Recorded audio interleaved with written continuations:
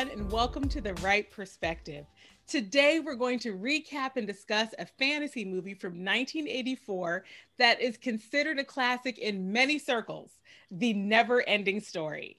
It's co-written and directed by Wolfgang Petersen, and it's based on a 1979 novel by the same name, written by Michael Ende. And the film was produced by Bernd Eichinger and Dieter Geisler. It stars Noah Hathaway, Barret Oliver, Tami Stronach, Patricia Hayes, Sidney Bromley, Gerald McRaney, Moses Gunn, and Alan Oppenheimer. And so we're going to discuss plot and direction, characters and acting, cinematography, sound, and music. But first, we have to introduce ourselves, and then we're going to decide on the voting symbol that we are going to use to rate this movie. For those that are new to the Wright Perspective, we always pick a voting symbol that is based on the movie. It's inspired by the movie, and we use that to vote at the end to determine whether the movie is a classic from the Wright Perspective. So let's kick off the intros. Hi, I'm Aubrey Wright. I'm the oldest. I'm Genia Wright. I'm the middle. Guten Tag, I'm Brittany, and I'm the youngest. The Gates. I felt after all those last names, that was appropriate. Clearly, this movie, within 10 seconds of the opening credits, you're like, this is German. Clearly. German. It's like German music, German visuals, you know, the characters' names. You're like, clearly this is German. You get a German feel from the theme song? Oh my goodness. Listen, the never-ending story. I mean, I was like, what you don't know is, I think all of us took German for 12 years. Yes, right? That's right. Well, I took it for 8. 8, okay. I took it for 8. Switched over to no. That's right. Like, y'all took it for 12. No, because I didn't start in first grade. I started in third, I think. Okay. So I think it was, yeah, you're right. Okay. Yeah, and it was like 9 years. I skipped out early on it. I kept German from 1st through 8th. And then I got to high school and switched to Spanish. Worst mistake I ever made. Worst mistake, because now I'm not fluent in either one of those languages. Listen. Hashtag Wright Perspective tangents. Yeah. Sprechen Sie Espanol? See and y'all. Okay. Because there's a confusing amount of overlap. You'd be surprised. But anyway, back to this top-notch movie. So what voting symbol are we going to use for this movie? I kind of felt like it was obvious. You know. I think it's obvious that I need to hear your picks because I be waiting for them the whole. Well, this one, it was so obvious. Okay, I have 3 options, and I can't wait. The third one is the one that I start from. In your mind, what's the worst to the best? I want you to end at the best. Okay. All right. So. The least awesome of these 3 awesome options is a book. Because at the end of the day, this movie is really a book come to life. Okay, we're watching a child's imagination bring a book to life. That's what you're watching. And so I think a book is a viable option. I just love how it's a story. So good. I love how your bad ideas always have a thought process to them, though. They always make sense. It always resonates in the heart. It always in the mind. All right. Well, the second one, which is also, again, it's very good. Which is slightly more awesome. It's slightly more awesome. Just a skosh more. And it is an ivory tower. Because why? That's where the Empress lives. Okay. And at the end of the day, in the movie, that is the only part of Fantasia that remains, and when it almost meets its demise. And so the ivory tower was a part of the original Fantasia and the Fantasia that exists at the end of the movie. So there's something about that tower that to me is an important symbol for this movie. I'm also need you to not give Brittany additional ways to inject wokeness into a 1984 child's fantasy movie. It needs it. Goodness, it needs it. Okay. And listen, right, stay woke, my Black king. Okay. It's everywhere we go. I just want you to know. They want you to take the day off, bro. They want you to take the day off. I want you to know I know what you picked for the most awesome. And I actually am going to agree. But I just want you to know up front that I already know. All right, so what was it? Good. The top one is, of course, the Orin, which is the medallion that the main character wears as a symbol of his quest to help him and protect him on his quest. And I think, wow, that to me is, again, it's another really important symbol of this. Here's the thing. That is a good idea, but it's all not three fun. Of these ideas. Yes, I mean, listen, that goes without saying. Make sense. Mm-hmm. That's never the question, would you not? These are good. It's never the question. All right, Brittany, do you got any? I was going to say the medallion as well. Mm-hmm. I couldn't remember what it was called. We know I never remember those things. Brittany doesn't care about these details.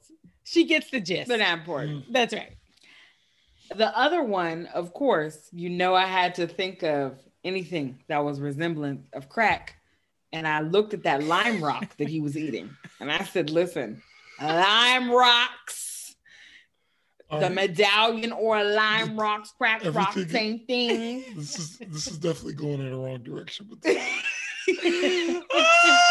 Brittany, thank you so much for making the rock biter a crackhead. Thank you. Listen, do you see how he was starving for it? Oh, he was fiending. He was like, he did talk kind of slow. He was talking. He did talk kind of slow. But I'm gonna have to go ahead and stop you again from trying to interject crack. It's okay. Crack is whack, kids. What was your third? Really? Well, that was it, really. It was really the medallion. And I laughed at myself when I saw him eating the rock, because I was like, oh, I can. Yeah, he was loving that rock. But it was always he the was medallion. Loving it. He was loving it. But and it could be the seven, what were they called? When he got to the second the oracles? They were hovering. What? The oracles? Thank you. The oracle. Those statues, those sphinxes that were the oracle. They were gorgeous. I was like, listen, but we're not into that yet.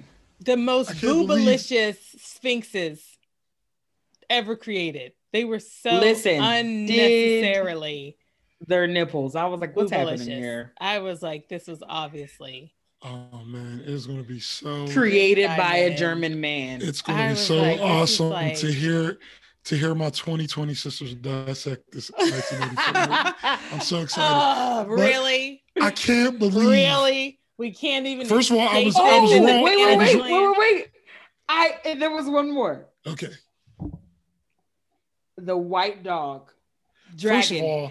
First of all, yes. It's a luck dragon. A luck dragon. Did you not just walk away? I had to get my power cord. I said it. My computer started dying. It's what we do around here. It's real. It's raw and real. It's raw and real on the right perspective. It's raw and real. My computer started. Good thing I had on pants today. Sometimes I don't have on pants. We raw on the right perspective. First of all, Brittany, you are correct. The proper symbol for this movie is the luck dragon. Now, it's very unfortunate that you couldn't remember luck dragon. I mean, it's not a very difficult concept. Luck dragon, white rug dog, same thing. Yeah, if it looked more dragony, maybe we wouldn't have such a problem. If it breathed fire. Yeah.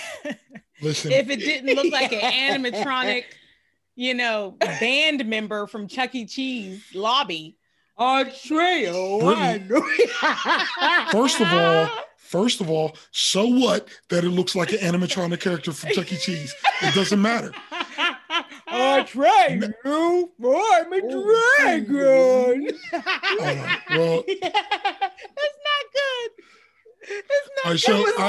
It was good. That dog is not good. I love that. The luck dragon.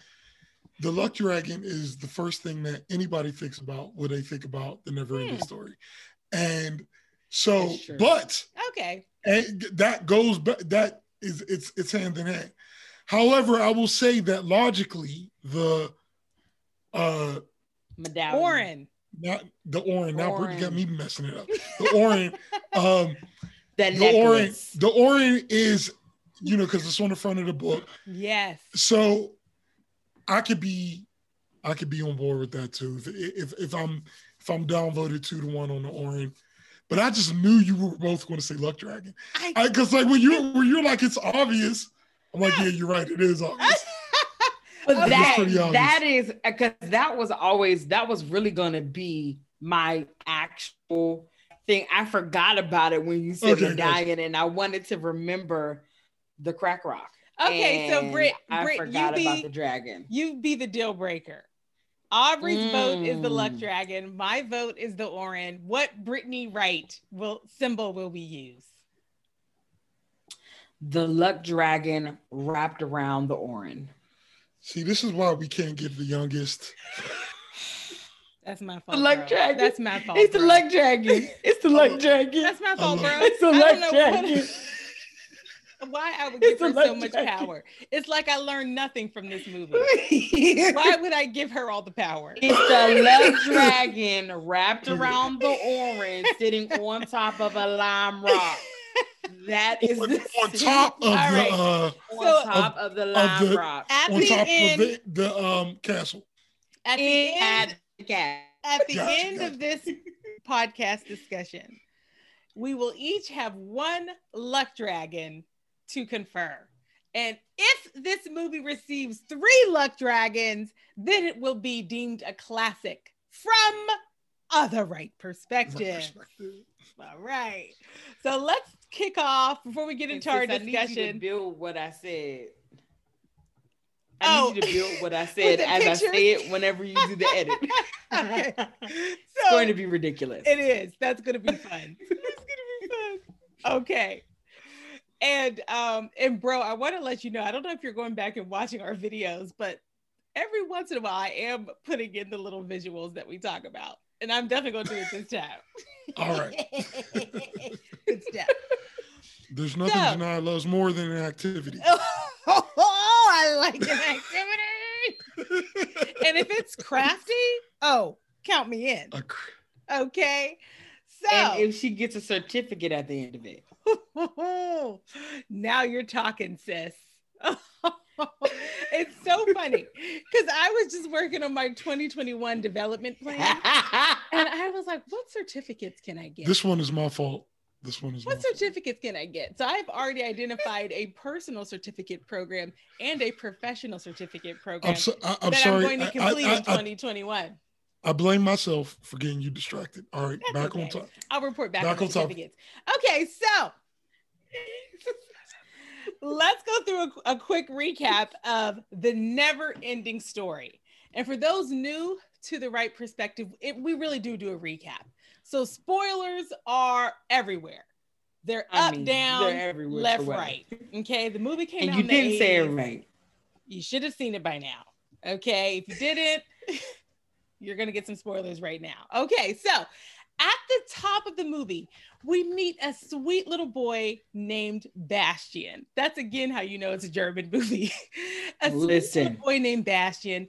And he's so adorable and he's sad because his mother passed away recently. And immediately your heart is like broken for this kid. You can tell he's been using books to try to escape the sadness. His grades are dropping. He's not engaging in his extracurricular activities. And his dad is no help because he's like a workaholic. And he sits him down at the kitchen table like, son, it's time to stop daydreaming and start facing your problems. And then it's like, he's just a little boy and he's mourning. And then on top of that, he's getting bullied at school by mean children. And it is just too They are some much. Mean kids. It's just too much. But you know what? He bucks up and he wants to make his father proud. He pulls it together. He's heading to school, minding his own business. He's full of resolve, only to be chased and put in a trash can by bullies. All he wanted to do was walk to school. Your heart is broken for this kid. He gets out of the trash can and they start chasing him again. And then he like ducks into a bookstore for cover. The bullies go running by the bookstore. And at this point, your heart is just broken for this kid. You're like, can this child please get a break? And he's in the bookstore. And then this mysterious bookstore owner basically is like shooing him away. Get out of here, kid. Kids nowadays don't do reading of top-notch books. I'm paraphrasing. And then Bastian is like, you got the wrong one this time. Again, I'm paraphrasing. You got the wrong one this time, bookkeeper, because I was about to say you turned into a little sassy black child. Yeah, I'm paraphrasing. And he's like, you got the wrong one this time, bookstore owner. And he starts listing out all of the many books that he has read. And he's trying to impress the bookstore owner. And the bookstore owner's like, okay. Maybe, and again, I'm paraphrasing, maybe you read, little boy, but you're just reading stories. You can't handle the book that I'm reading right now that's called The NeverEnding Story. You can't handle this book because you're just used to stories. Okay. And I get a feel that this recap is about the same length as the movie so far. It's not. And so I want people to feel what we felt, bro. That's what I'm trying to bring them in to the experience. I want them to feel the heartbreak of this little boy. Okay. Listen. And then to understand his state of mind. He takes the book. So the mysterious book owner, he like goads him. He's like, you can't read this book because it's too much for you. You can't handle it. And Bastian, of course, he takes the book and he runs away and he takes it with him to school. But by the time he gets to school, he's so late. He's missed his math test. So instead of going to class, he just goes up to the attic to start reading the book, the attic in the school. And the book, again, is The NeverEnding Story. That's the book. And of course, what we actually get to see is the book play out as he is reading it. And that's actually the bulk of the movie, is us watching the book be read and kind of brought to life in the little boy's imagination. The book is about a kingdom called Fantasia, and it's a fantasy land that's being threatened by the nothing, which is a dark emptiness that erases everything it touches. And the Empress of Fantasia, a child, is dying as the kingdom is being consumed. And all of the creatures, and I'm just using the word creatures because listen, they were just doing anything with these costumes. Something was happening in there. You had an elephant over here. You had a rock creature over here. Okay. Then over thither, you had a person with two faces. It was just any kind of character they wanted to come up with, hodgepodge in the fantasy land. But all of the creatures, they're frightened, and they call upon the greatest warrior in the kingdom, Atreyu, who's also a child, like a little 9 or 10-year-old little boy. They call the greatest warrior, and his quest is to go and find out how to defeat the nothing. And of course, he bravely accepts the quest, and he takes that token from the Empress we talked about called Warren. His quest was to find a cure for the childlike princess. That was his quest. Thank you, bro. I'm sorry. I felt like that was very important. Thank you, bro. And he is about this quest. I don't think she really thanks me. I do. Really I do. Oh my gosh, my gratitude is so sincere. And he is so committed to this quest. Oh, I love accuracy. And so he is so committed to this quest. And by the time the quest is all said and done, he has traveled thousands and thousands of miles. He's traveled on horse, and his horse ultimately dies on the journey. He travels by foot. He travels by dragon. You know, he sought counsel from and gotten help from all kinds of mystical creatures and oracles. He's completed all kinds of physical and moral tests. And he's even being hunted and chased down by an evil wolf-like agent of the nothing called a Gmork. And after all of this, Atreyu finds out that he actually can't save the Empress. He can't save Fantasia. And in fact, his whole role in all of this was just to get the attention of a human child. And it is a specific human child. And you guessed it, it's Bastian, the one that's reading the book.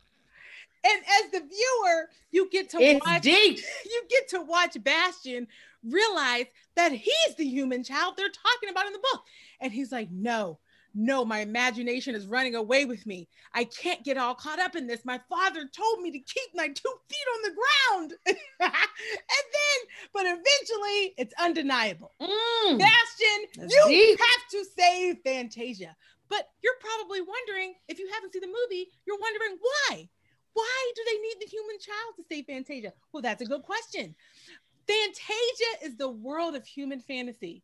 Every part of it, every creature is a piece of the dreams and hopes of mankind. And it's actually dying because people have begun to lose their hopes and forgotten their dreams. And so Fantasia did now. The nothing. Fantasia did in 2021. Listen. The nothing is growing stronger. And then there's a point where Atreyu confronts the agent of the nothing. And he asks, why? Why would you help the nothing consume Fantasia?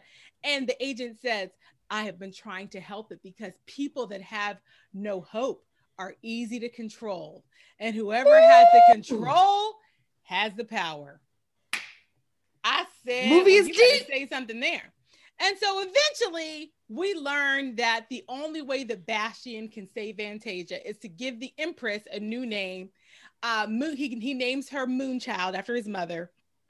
But by the time he does it, Fantasia is basically gone. It's basically been consumed. There are bits of it floating around in a void, but it's basically gone. The Empress does survive, and she gives Bastian a single grain of sand and tells Bastian that he has the power to bring Fantasia back with his imagination, with his mind, with his imagination. And of course, he does. And he restores Fantasia back to its original glory. And the movie ends with him flying around on the dragon that was Atreyu's dragon. It's a luck dragon. With the luck dragon. He does not belong to Atreyu. He's flying around. But the point is, he's using his imagination quite actively and is therefore saving Fantasia. The end. Or is it? Because it's a never-ending story. Bam. Recap complete. It's a never-ending story. That's right. And there's a sequel. So if we ever do a Bro, there's a sequel? Yeah, if we ever do you didn't tell us. We should have done the sequel at the same time. What is the name of the sequel? The story kept going? Story 2. Oh, a little bit more of the never-ending story. But Gotcha again. It's probably one of the top 10 worst movies of all time. But so yeah, I mean, this is why I did bring it up. I think most people act like it doesn't exist. Oh, bro, you were very strategic with that. Very strategic, bro. No, because I watched it. I watched it. Okay, since we gotta watch it, we're gonna have to watch it, and maybe we can report back in the comments. You'll see. I feel like the theme song is, "Ooh, this is where it ended." Well, that's the recap. Okay, listen, and bro, listen. you nominated this movie, so I think you've got to kick off our discussion here. Well, first of all, I think it's very important that we discuss that The Grain of Sand was the last piece of Fantasia. That's right. It's very important. And how Except did you not talk? that they were inside a castle that was also in Fantasia. So no. At the end, they were just floating in the void. No, they were in the ivory tower because they flew to it. They remember he was like, the ivory tower is saved. Am I confusing it? Okay. Are you gonna challenge me? No, I'm not. No, I'm not, bro. I'm not. Challenge him. Challenge him. Challenge him. Brittany, stop starting confusion. Listen. Atreyu. You're and, right. Atreyu and okay. and is Luck Dragon found it, but that was still before the final destruction. So like at the end, after he screamed out the name, that's when it was just him and her. That's like, why it was only the sound. I got it. And that was why she was like, "This is the soul." And you didn't talk about Atreyu killing the Gamorrean. I felt it was implied. He kind of, I said he kind of. No, that need to be implied. Okay, that was one of the most awesome moments. All right, it was awesome. But I will say this: I think I am going to stop watching movies, and I'm just going to watch Genia recap movies. So instead of me going to the movie, I just want to watch Genia talk about the movie after she's seen it, and I think I'll get a much more dramatic experience that way. But yeah, so anyway, I can't believe I left out the killing of the Gamorrean if that was important. I just felt like, oh, he killed the animatronic wolf. Don't do this. Don't do that. And he stabbed him in the heart. Okay, you know what? I guess what this really is in the hieroglyphic area. This movie came out in '84, and I think that because obviously '84 I was 6. Genia, you were 3. Brittany, you were not born alive as of yet. I was born in 1985. The movie came out in '84, sis. Oh, I thought he said it came out in '86. It did not. And you said it with a lot of confidence. Like, you were very, I'm just using the movie to imagine. But what I'm saying is that this movie was a big part of growing up there were 2 like fantasy movies. It was The NeverEnding Story and it was The Flight of the Navigator.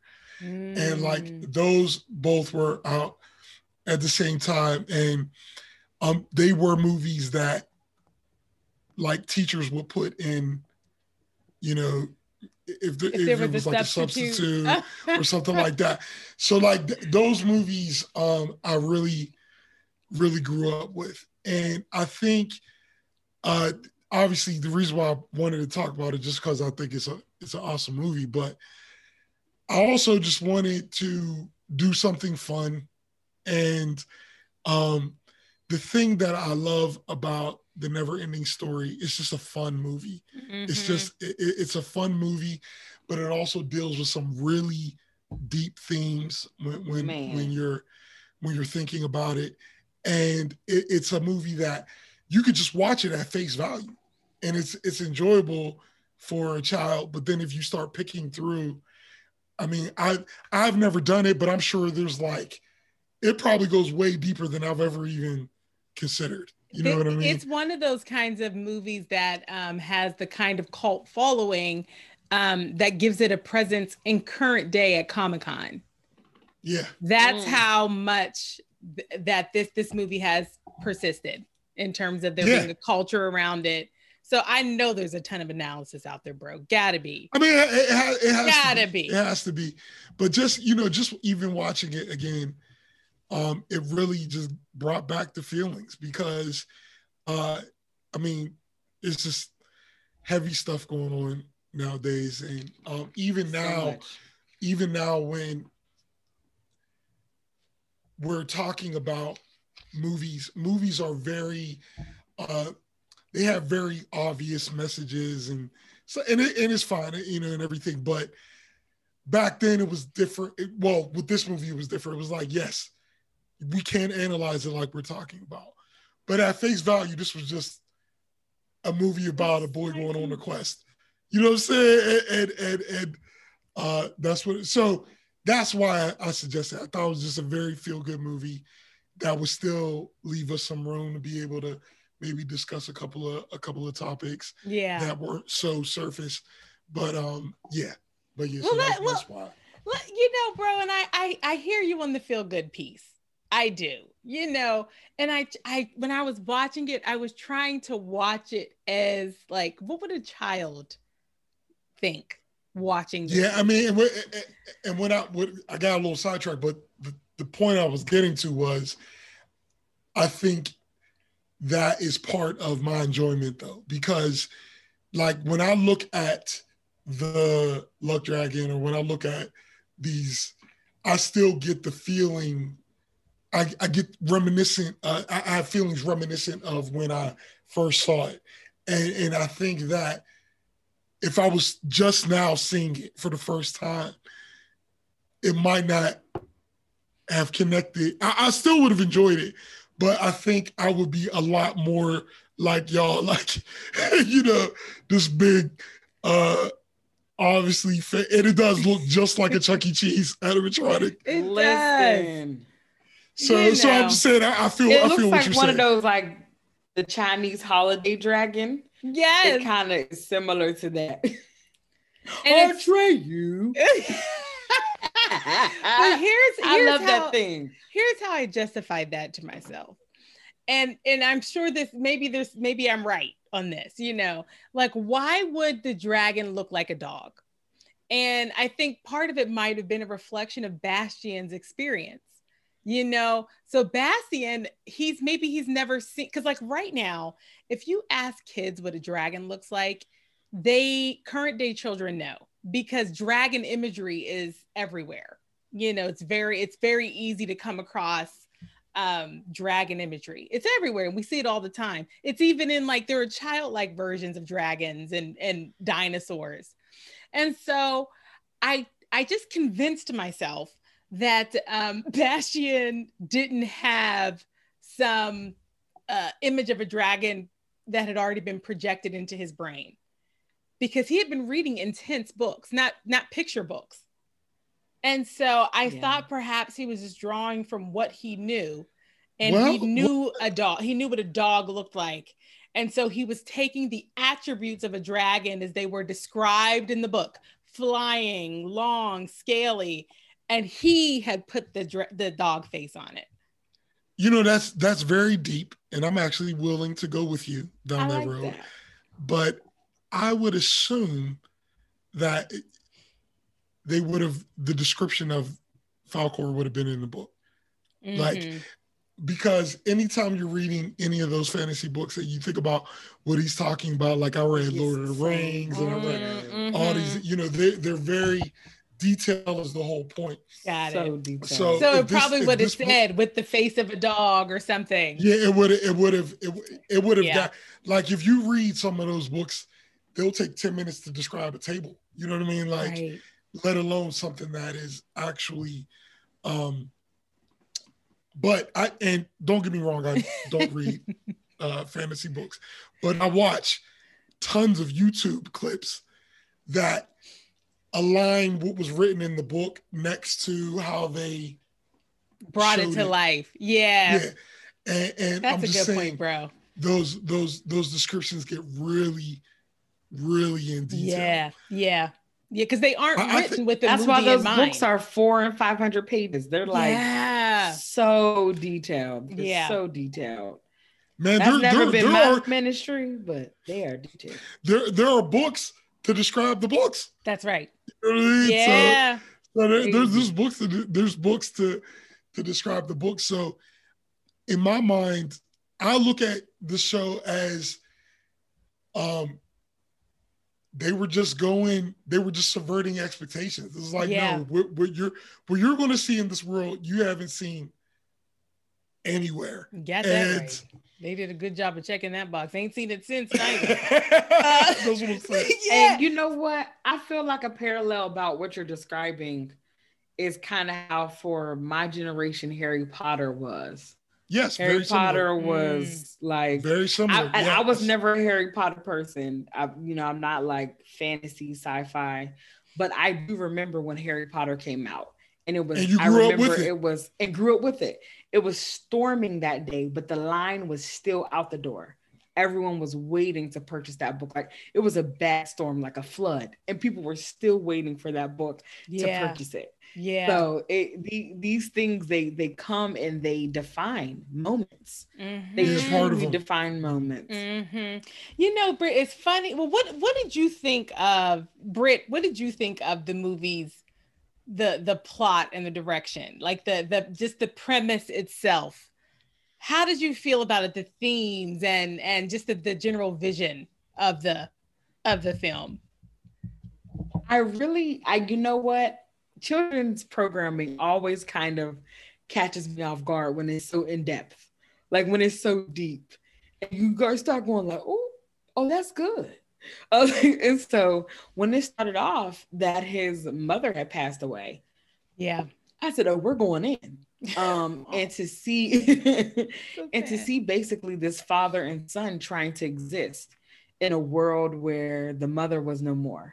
Mm-hmm. And mm-hmm. the father's charging the son in a way to be older than what he actually was, wanting him really to let the nothing, right, to overtake him, because it was like, we have to learn to move forward and move past this. Focus on reality. Get out of exactly. Yep. Mm-hmm. You have this father telling this little boy, like, you didn't even go out for swimming. You didn't do these different things. Like, really just like he's talking to someone a little older than a little elementary school boy. And just watching the father like blending his protein shake, just these little things that are showing, he's in a suit, just the elements, and this little boy almost kind of being wise, but really shy and quiet. Yeah. So just that night, it was a small scene, but it was so pivotal because it was setting the scene for who this little boy was. And anytime I see children with a briefcase going to school, it cracks me up. A satchel. I was like, he doesn't have a book. It was a satchel. He doesn't have a book bag. and then they got the 3 worst kids to be a bully. When they put him in that trash can, I was like, really? They're just gonna put this baby in the trash can. So at any rate, I just really enjoy that they got into those topics, because I think that's something as adults we don't do. We don't use our imagination. And so it's hard for us to do something which is important, which is manifest. If you're not able to use your imagination, you can't hope. You can't manifest. If you're not able to see things that aren't there, how can you continue to move forward and to go forward and to say, I believe that these things can happen. I know there are so many inventions that we have. If anyone would have said, one day someone's going to be in New York, someone's going to be in Georgia, and someone's going to be in Pennsylvania, and they'll all be able to see each other, it would have been like, okay, whatever. That literally is never going to happen. Yeah. And here we are, and this is just simple every day. So you have to have imagination. You have to have it. So I did appreciate that. And I just appreciated how it didn't have a name. It was the nothing. It was just coming and taking over. Yeah. The nothing. I thought that was really, really, really creative. How they did that. You know what? I gotta tell y'all, I'll be honest. I found myself through the entire movie convincing myself that I liked the movie. I had to keep talking myself into it. So I would find myself rolling my eyes at the dog dragon. And then I'd have to say, Genia, listen, girlfriend, this is a movie from the 80s, okay? Maybe all they had was Chuck E. Cheese characters in the back lot that they had to repurpose. I don't know. Like I had to keep convincing myself. And it's so funny because That's a good question. I'm thinking about how much was the movie. I kept trying to think about who was the target demographic for this movie when it came out. That's what I was trying to think about. Because like when you think about Harry Potter is one of those things, like that whole universe, I think from a marketing perspective, is probably targeted at tweens, but it has universal appeal. And I think of a lot of, then I started thinking about like The Lion King that came out for us in the 90s. That was probably targeted at, same thing, probably was targeted at tweens, but had a universal appeal because it was for families. I was watching this movie like, who is this for? And I just thought maybe it's elementary school children that would have appreciated it, because I just couldn't see this being something that adults would want to watch with their children. And I couldn't see it being something, and listen, I can watch an 80s movie and be in it. But I couldn't, so I don't think it was the agedness of the technology and the imagery. I don't think that's what it was. I think it was the allegory itself, just that story of like, imagination is important or we perish. Like, I was just like, who is this movie for? So I gotta tell y'all, I struggled with it. I was watching it and I texted Brittany and Aubrey at some point, like, I feel like, I can't remember what I said, but I was like, I feel like I'm Aubrey watching a romantic comedy right now. Because I was struggling. I had to keep taking breaks. On the struggle bus. I had to keep taking breaks, and like my mind would drift. I had to refocus. So I have to tell you, this movie cost $27 million to make in 1984. Oh my God. That is crazy. And it made $100 million at the box office. That is bananas. 27 million in 1984. Whoa. That's crazy. Gas wasn't even $1 yet. Wow. Wow. Well, I think that I'm putting myself back in the mindset. But I think that regardless, it does speak to whether or not the movie is a classic from your perspective, because you would think that the whole point is this classics hold up, even if you're seeing them for the first time. But I will say that for me, I really enjoyed the plot because it came from a time where, I love complex plots. I love watching complex plots that are on television now. The first, I'll say 5 seasons of Game of Thrones, for example, where it's like, you got to be like, even with a notepad, like, okay, I gotta remember who everybody is, because if not, you gotta connect season 6 with season 1. Yes, you gotta do that. And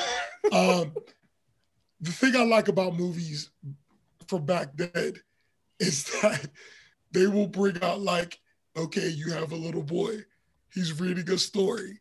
What's the problem with the story? The princess is dying. The nothing is taking over Fantasia. 2 problems need fixing. Okay, so how are we fixing these problems? He needs to go on a quest to find the cure. And guess what he does? Goes on a quest to find the cure. And like in this quest, it's like you can you don't have to figure any of it out. Like at the end, the Gamork, he actually has a Q&A with the agent of the Nothing, with the Gamork, where he says, "What is the Nothing?" And then the Gamork says what it is. Why is it eating Fantasia? And then the Gamork answers the question, what can we do about it? And then the Gamork tells them. And I think that's what I was like, it's made for TV. Like, I didn't feel like it was for the big screen. And even that special feel. That's it, sis. That's it. I was the entire time I was like, was this on the big screen? It felt like a made for TV and it made movie that forced a moral. proposition onto you. I think movies that have a moral, proposition, but they just allow you to draw the conclusion, that's what I think of as like the tween movie, the way that you create that universal movie, that universal family lasting movie. It doesn't have to be explicit about the moral because it teaches you. And this one, to me, it was there was something about it that was, it was so cliche in the way that they did it, from my perspective, that it felt like a made for TV movie. And you're right. It felt like an after school special.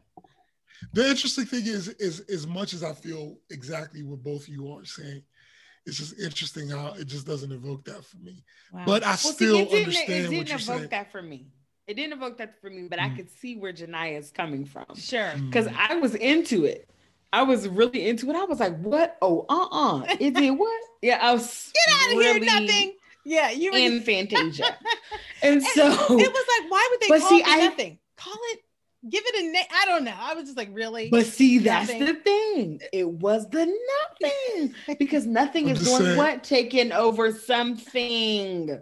I'm just saying, I remember. But there was stuff in there that was not explicit, that was the imagination. I don't want to say it was fully shallow. I'm not saying that at all. I was about to say, because I was thinking of how in life, how hard and treacherous things can be before you get to something great. There's something great on the other end. And I was thinking of how when they were going through, it was like the swamp of sadness or something. Exactly.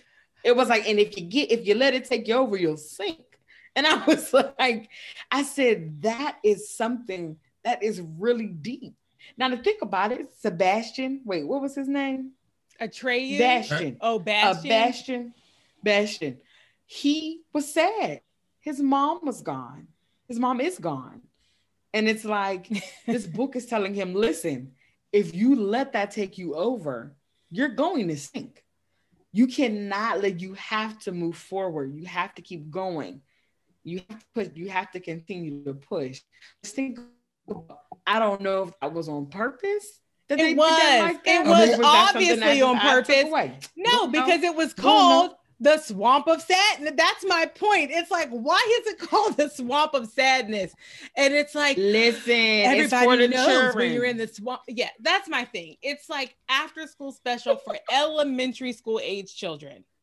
If I think of it like that, I'm like, well done, movie. Well done. Want to know, Genia is such a hater right now on this movie, but her programming, her level of programming is Disney and Nickelodeon. Do not let her fool you. But let her fool you. But that's why I had such a high expectation of enjoying this movie, and that's why I kept trying to do the work to somehow be more present or experience it differently in a way that would let me enjoy it, because it just seems like the kind of movie I would love. You didn't enjoy the tortoise? So there were moments. I didn't enjoy the tortoise. Was hilarious. So there were he was allergic to Atreyu. So for those who haven't seen the movie, Atreyu is heading to a mountain to find a certain mystical figure that has information, he believes has information he needs. He gets to that mountain, and it turns out the mountain is the mystical character he's looking for. And the mountain is a big turtle, and the turtle slowly rises up from the muck.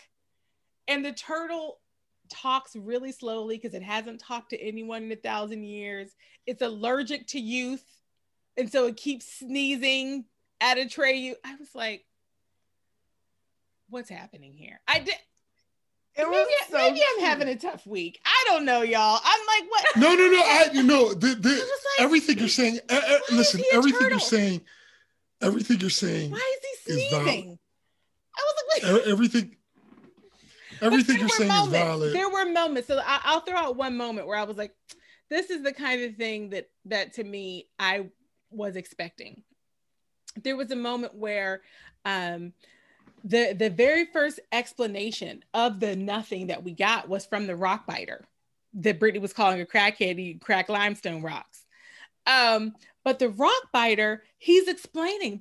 He's like, my village is being overtaken by something, and people are trying to get him, not people, but the creatures are trying to get him to describe it. And he's like, it just is consuming everything. And then they're asking him, is it like consuming things and creating a whole? And he says, no, a whole would be something. It's just consuming it. And then there's nothing left. You know, so there were moments where I was like, now we've got some like writing. Gentrification to me. Right. But then for the most part, it was like, I'm in the swamp of sadness. And if I'm sad, I sink. I was like, come on now. Sounds like oppression. We got to do better. Well, but what about the characters and the acting? Let's transition to the characters and the acting, because I have a very different kind of feedback on that, because I felt those kids killed it dead. The entire cast of children killed that movie. Now this is funny, because this is the one part that Bastian got on my last nerve.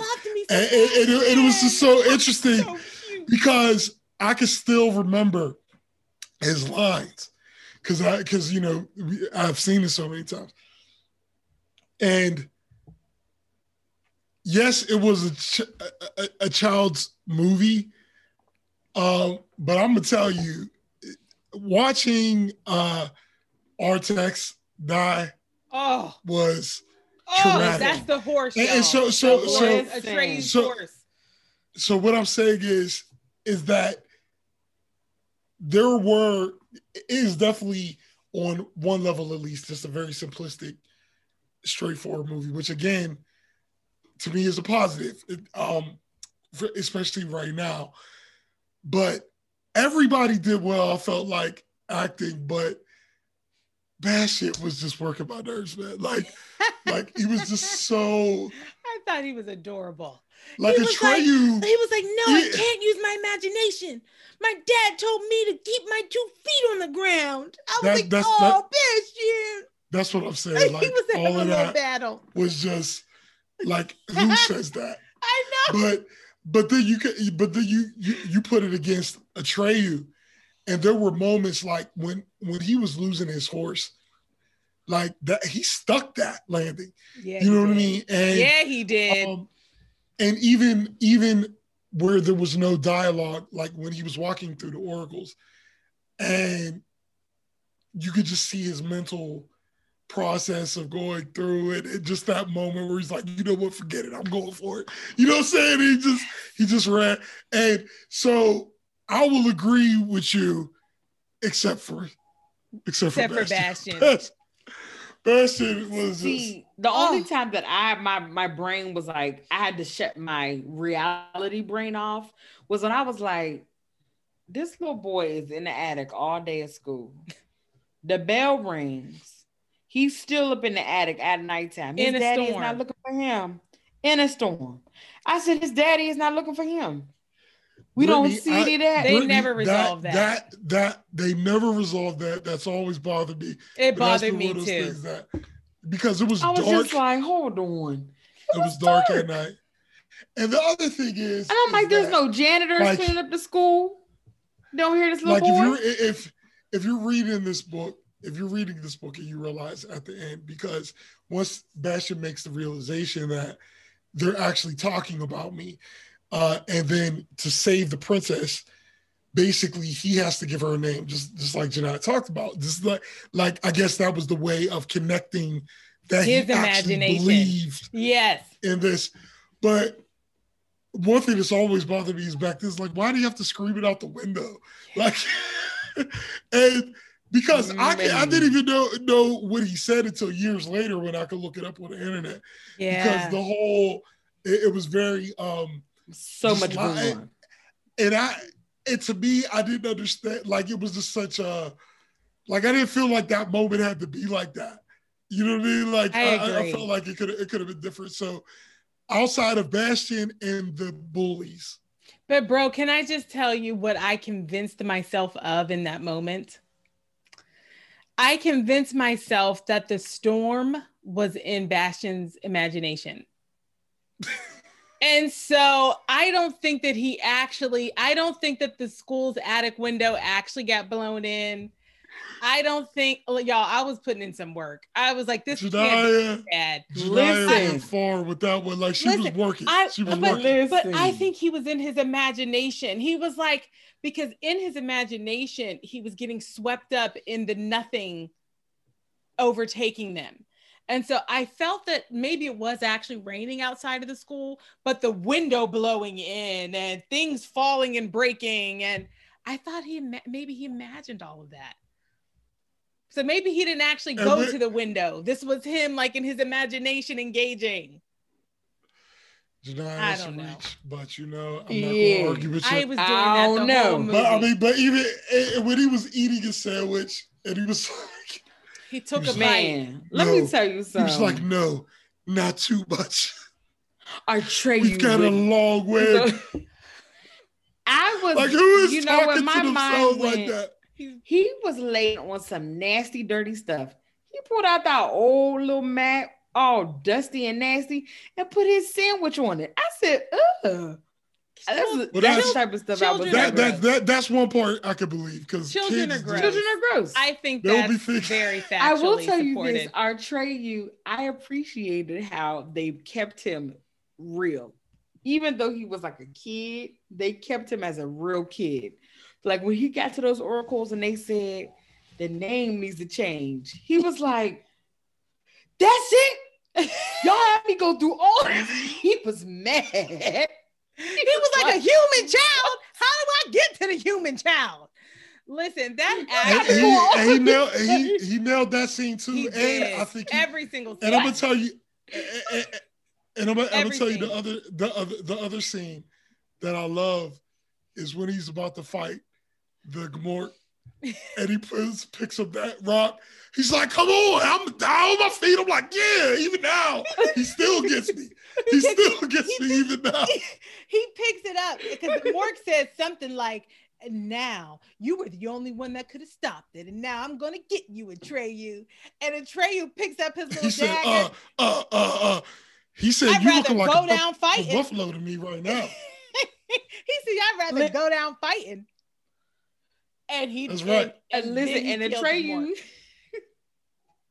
and even in the beginning when Atreyu first got there, and the black man with the white hair, don't know his name, he was like, no, we're looking for Atreyu the adult. And Atreyu was like, the warrior I'm the warrior.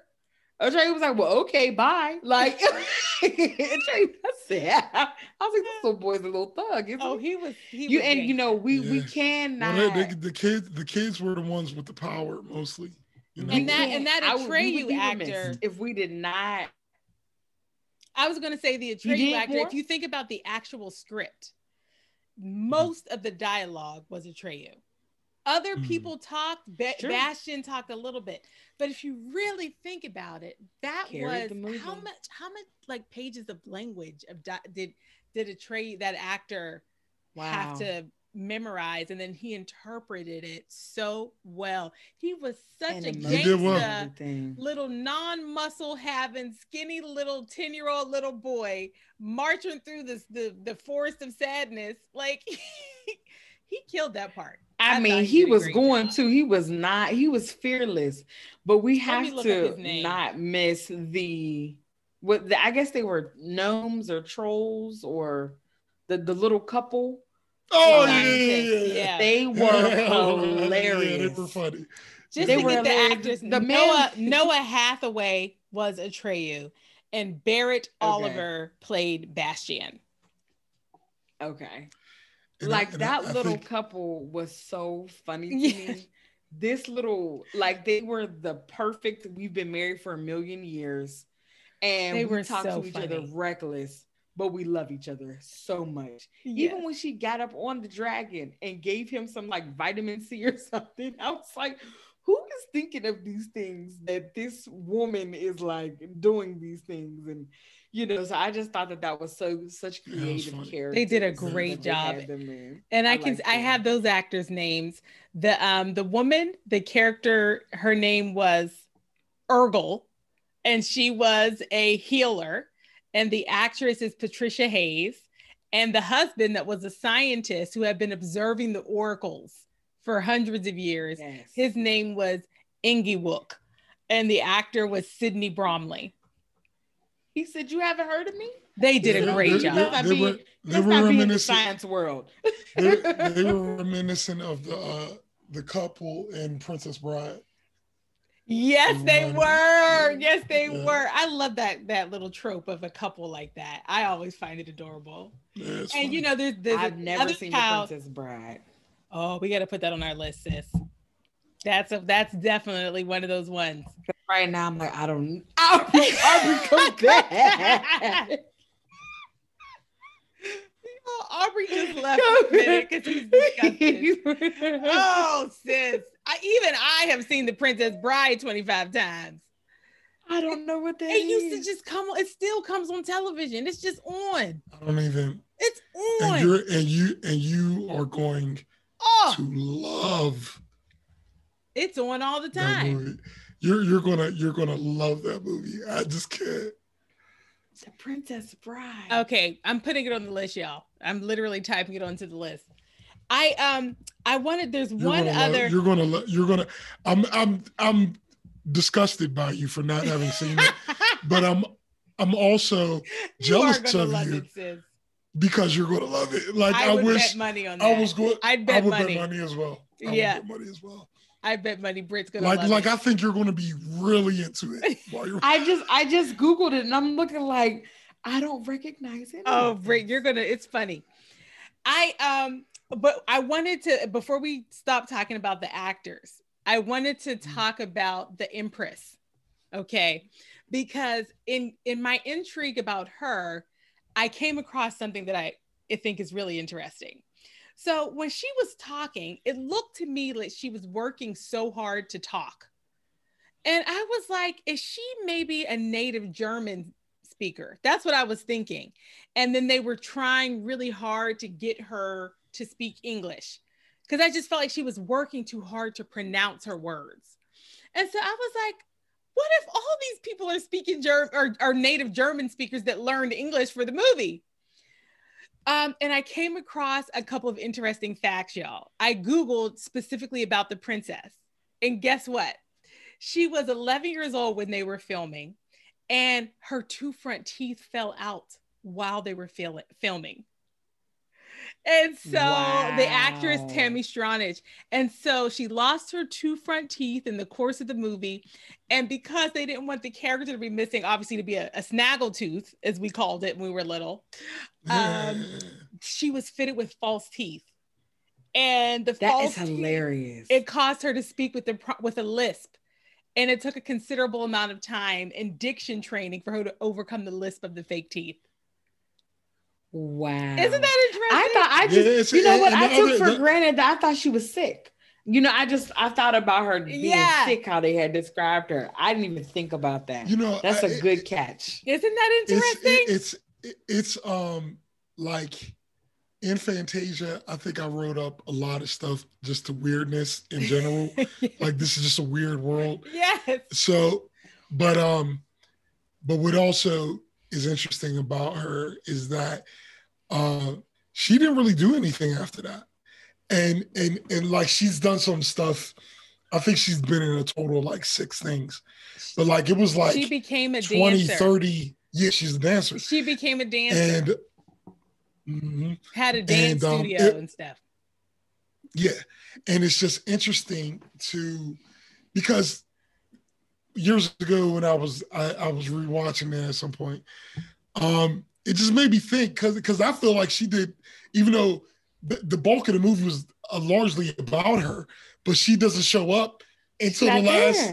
That's right. You know, until the end, and then and she just has a few lines, but she's such an impactful character in terms of pop culture, and I know it's just so interesting when a person comes in and does one movie and they're just it's like this huge thing, but they don't really end up going down that path. It's just.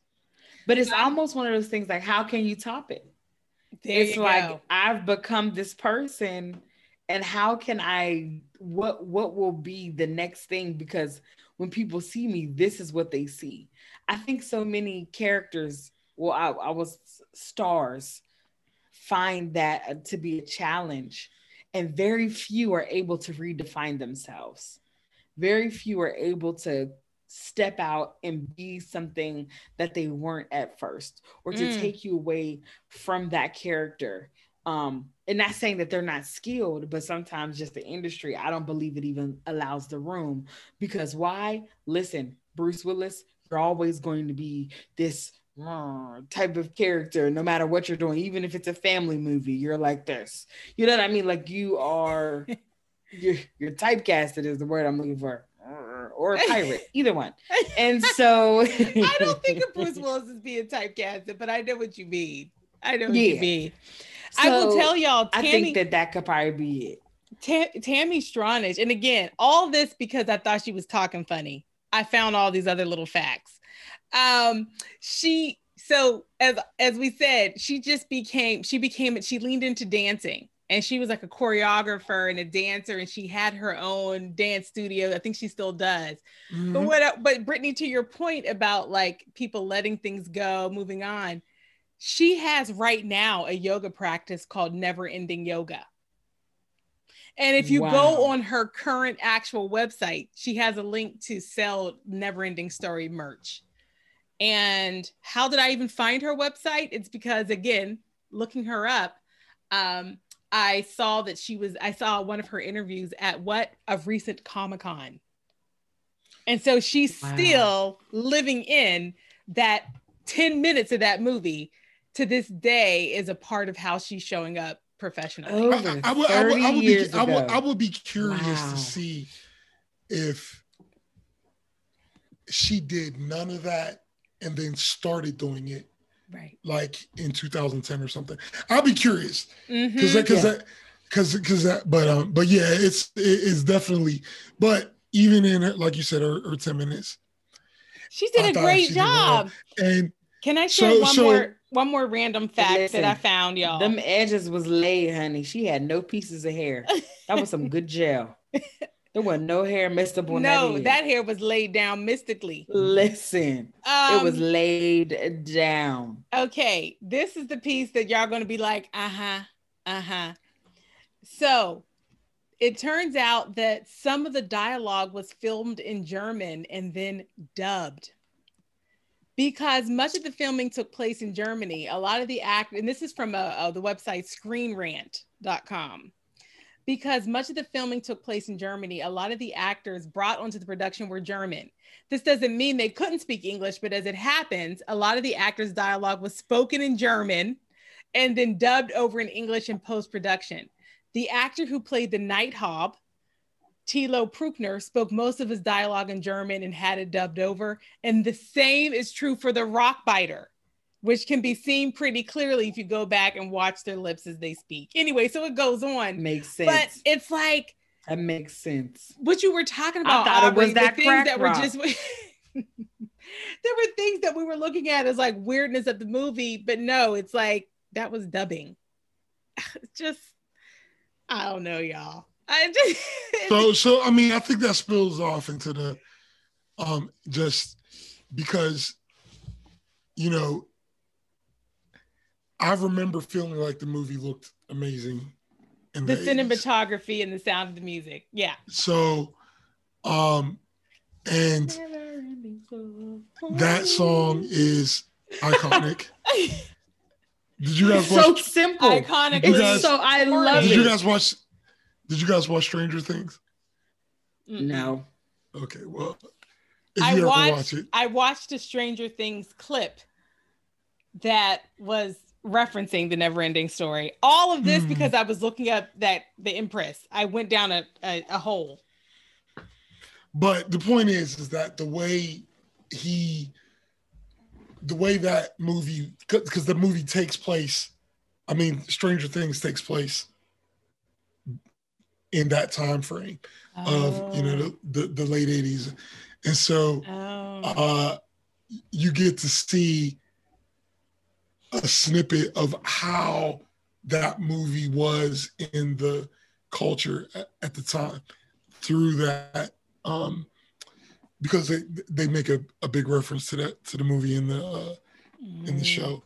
So I think that, like, obviously now, I mean, it's obviously stop motion and, you know, animatronics and all that, but I still enjoy the visuals of it. And I still enjoy the visuals of, and as a matter of fact, the only part that bothers me is Falcor. The Luck Dragon was not well done. That's the piece. But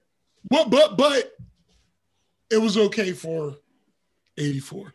But bro, what made it not okay? I'm sorry, go ahead.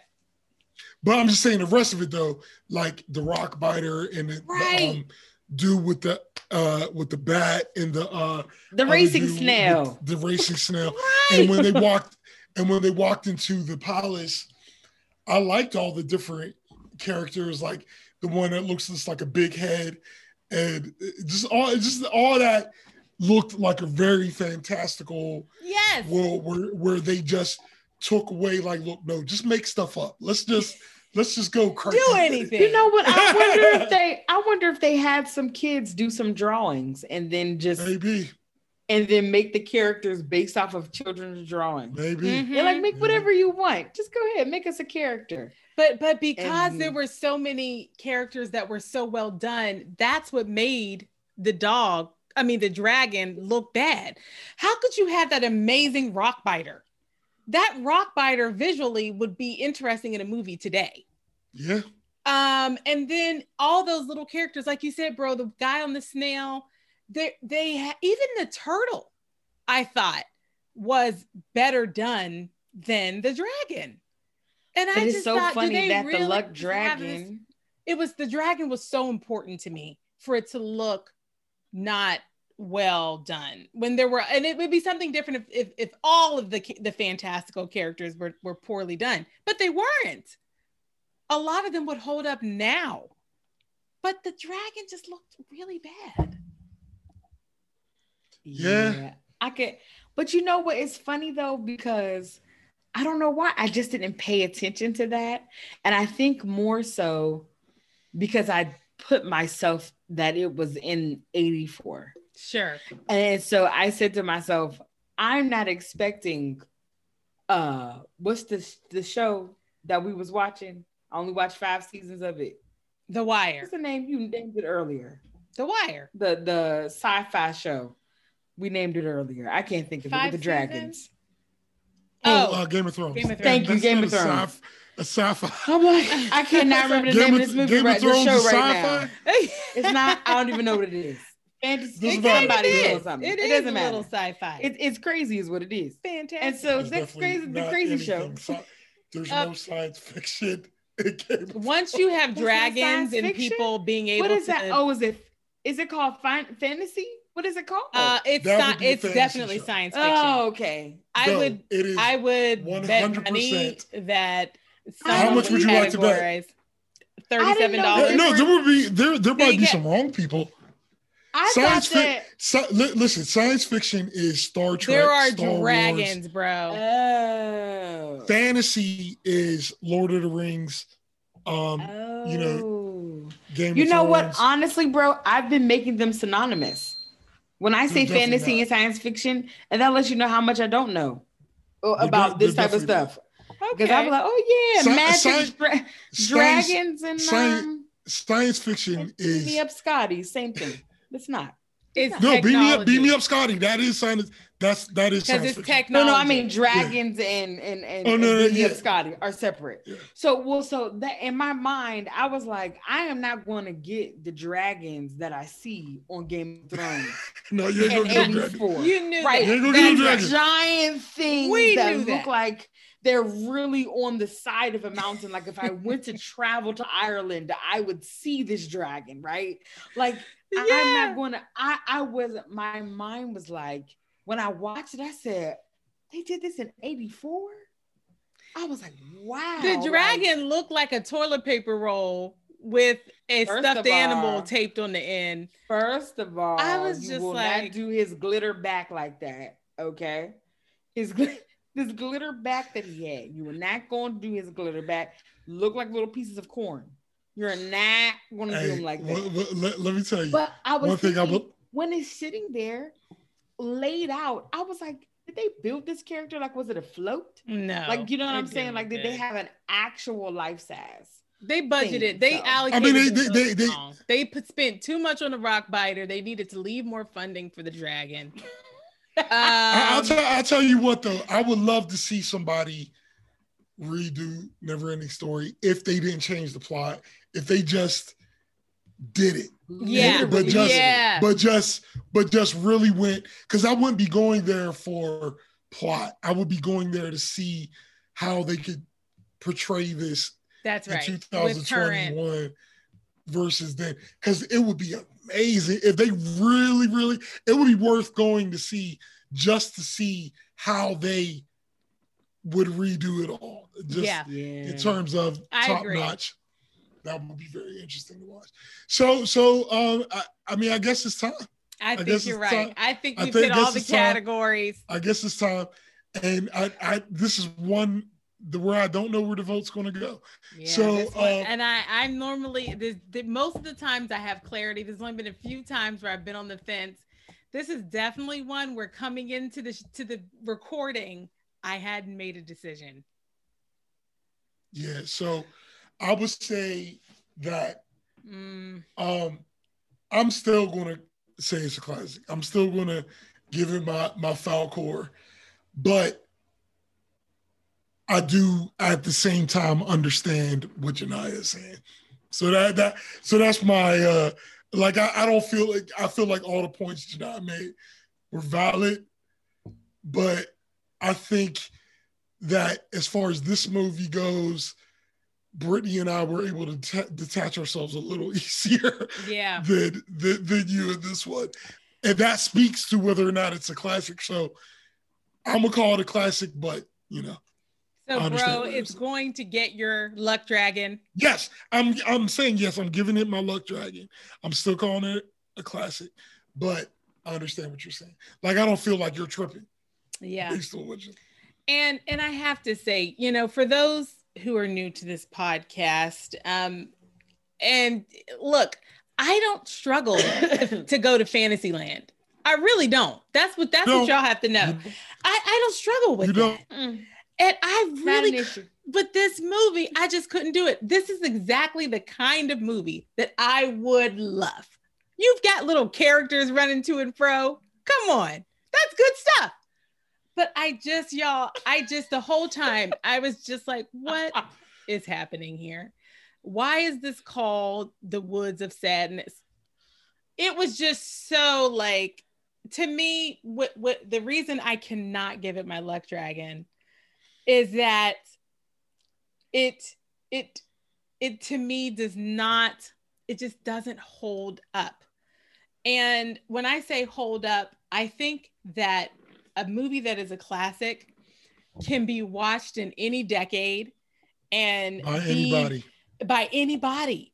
And you're able to forgive it for the fact that it had a different historical context. We watch movies with racist undertones and we still love them because that was how it was back then and people got away with it. Listen. So when a movie is truly a classic, you forgive it for the time that has passed. And I couldn't forgive this one and I couldn't get into the moment and it didn't keep my attention. And I wanted to like it so badly and couldn't. And that's why I can't give it my luck dragon. Oh man. I really thought I was gonna love it. I definitely, there have been things that we've discussed that have made me begin to question my initial feeling. Right. Like it's organic. It's organic. Exactly. Gotcha. I was just like, oh, well, I never thought about it like that. But one thing I will say is that I don't know if the children of today would be interested in this movie. And that's what I was looking at it as. Children right now, I don't know if they would be able to sit down and be able to watch this and really stay focused, elementary school children. And so that, but then I said to myself, this is so good for its time frame. And for that's one thing none of us know nothing about so far. Yeah. Listen. That could just be evidence of the nothing. That could be evidence of the nothing. The fact that they wouldn't be able to watch it. Maybe the nothing is winning. It's so, because years ago, I was living in Mississippi, and there was this cul-de-sac that during Christmas time, all the houses are lit up, and they play to a station, a Christmas station. And so I was excited. I was in this cul-de-sac. I was like, and then the house on the corner had all of these different type of any character you can think of. And I remember being so excited to take these kids to go see it. And they were in the car like this. They were so unimpressed and so unbothered. Oh, they didn't care not one little bit. And so nothing. when I think of that type of generation, I do not believe that this film would be able to keep their attention. And so it saddens me to say it's not going to. But what about the new one that I just commissioned though? Will they like that one? The new remake of the movie. What was the new one? The new NeverEnding Story that I just commissioned with the new effects. Will they like that one? I think they will. I think they would. If they're in elementary school. If they're in elementary school. I think even with better effects, this script is not made for the big screen to me. All right, you cannot be on the big screen talking about the forest of sadness. But as an after school movie, a television movie. I just text Steven Spielberg. Thank you. And please tell him I said Happy New Year. As a television movie, I call him S-Man. Current effects, I think elementary age children will not only enjoy it, they will get the takeaway of don't be sad and use your imagination. You're such a hater. But I would say in this dancery. And I would say this movie in its current stage would not be a classic. Because I don't believe that it would still hold up to today, that people are just wanting, unless you're in that niche of Comic-Con, these different things like fantasy world, unless you're in that, because like we said, I think a classic, so how I didn't know that there's a difference between sci-fi and fantasy. In my mind, they were synonymous. So that lets you know I'm not like a fan of that type of genre, but I can still go to a Marvel movie. I can still watch Star Trek. I can watch Star Wars. I can watch all these things and have a great time. Yep. I love Autobots, the whole even Game of Thrones and, The Hobbit. Yes. Like any of those. If they're good, they're good. Get into it. They're good. And so I think that is what I think about, like, anybody just like this. And I don't think so. That makes me sad though. I did really enjoy it. I enjoyed it. So what's your vote? I truly enjoyed it. No Luck Dragon. No Luck Dragon. She froze up a little. Well, there it is.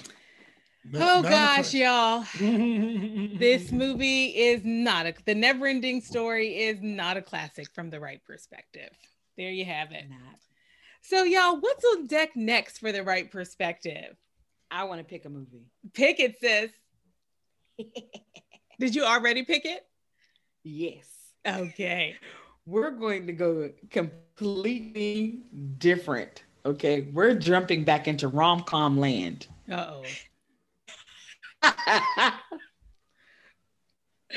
I want to pick a movie that I think is a classic. Oh no, I already know what's coming.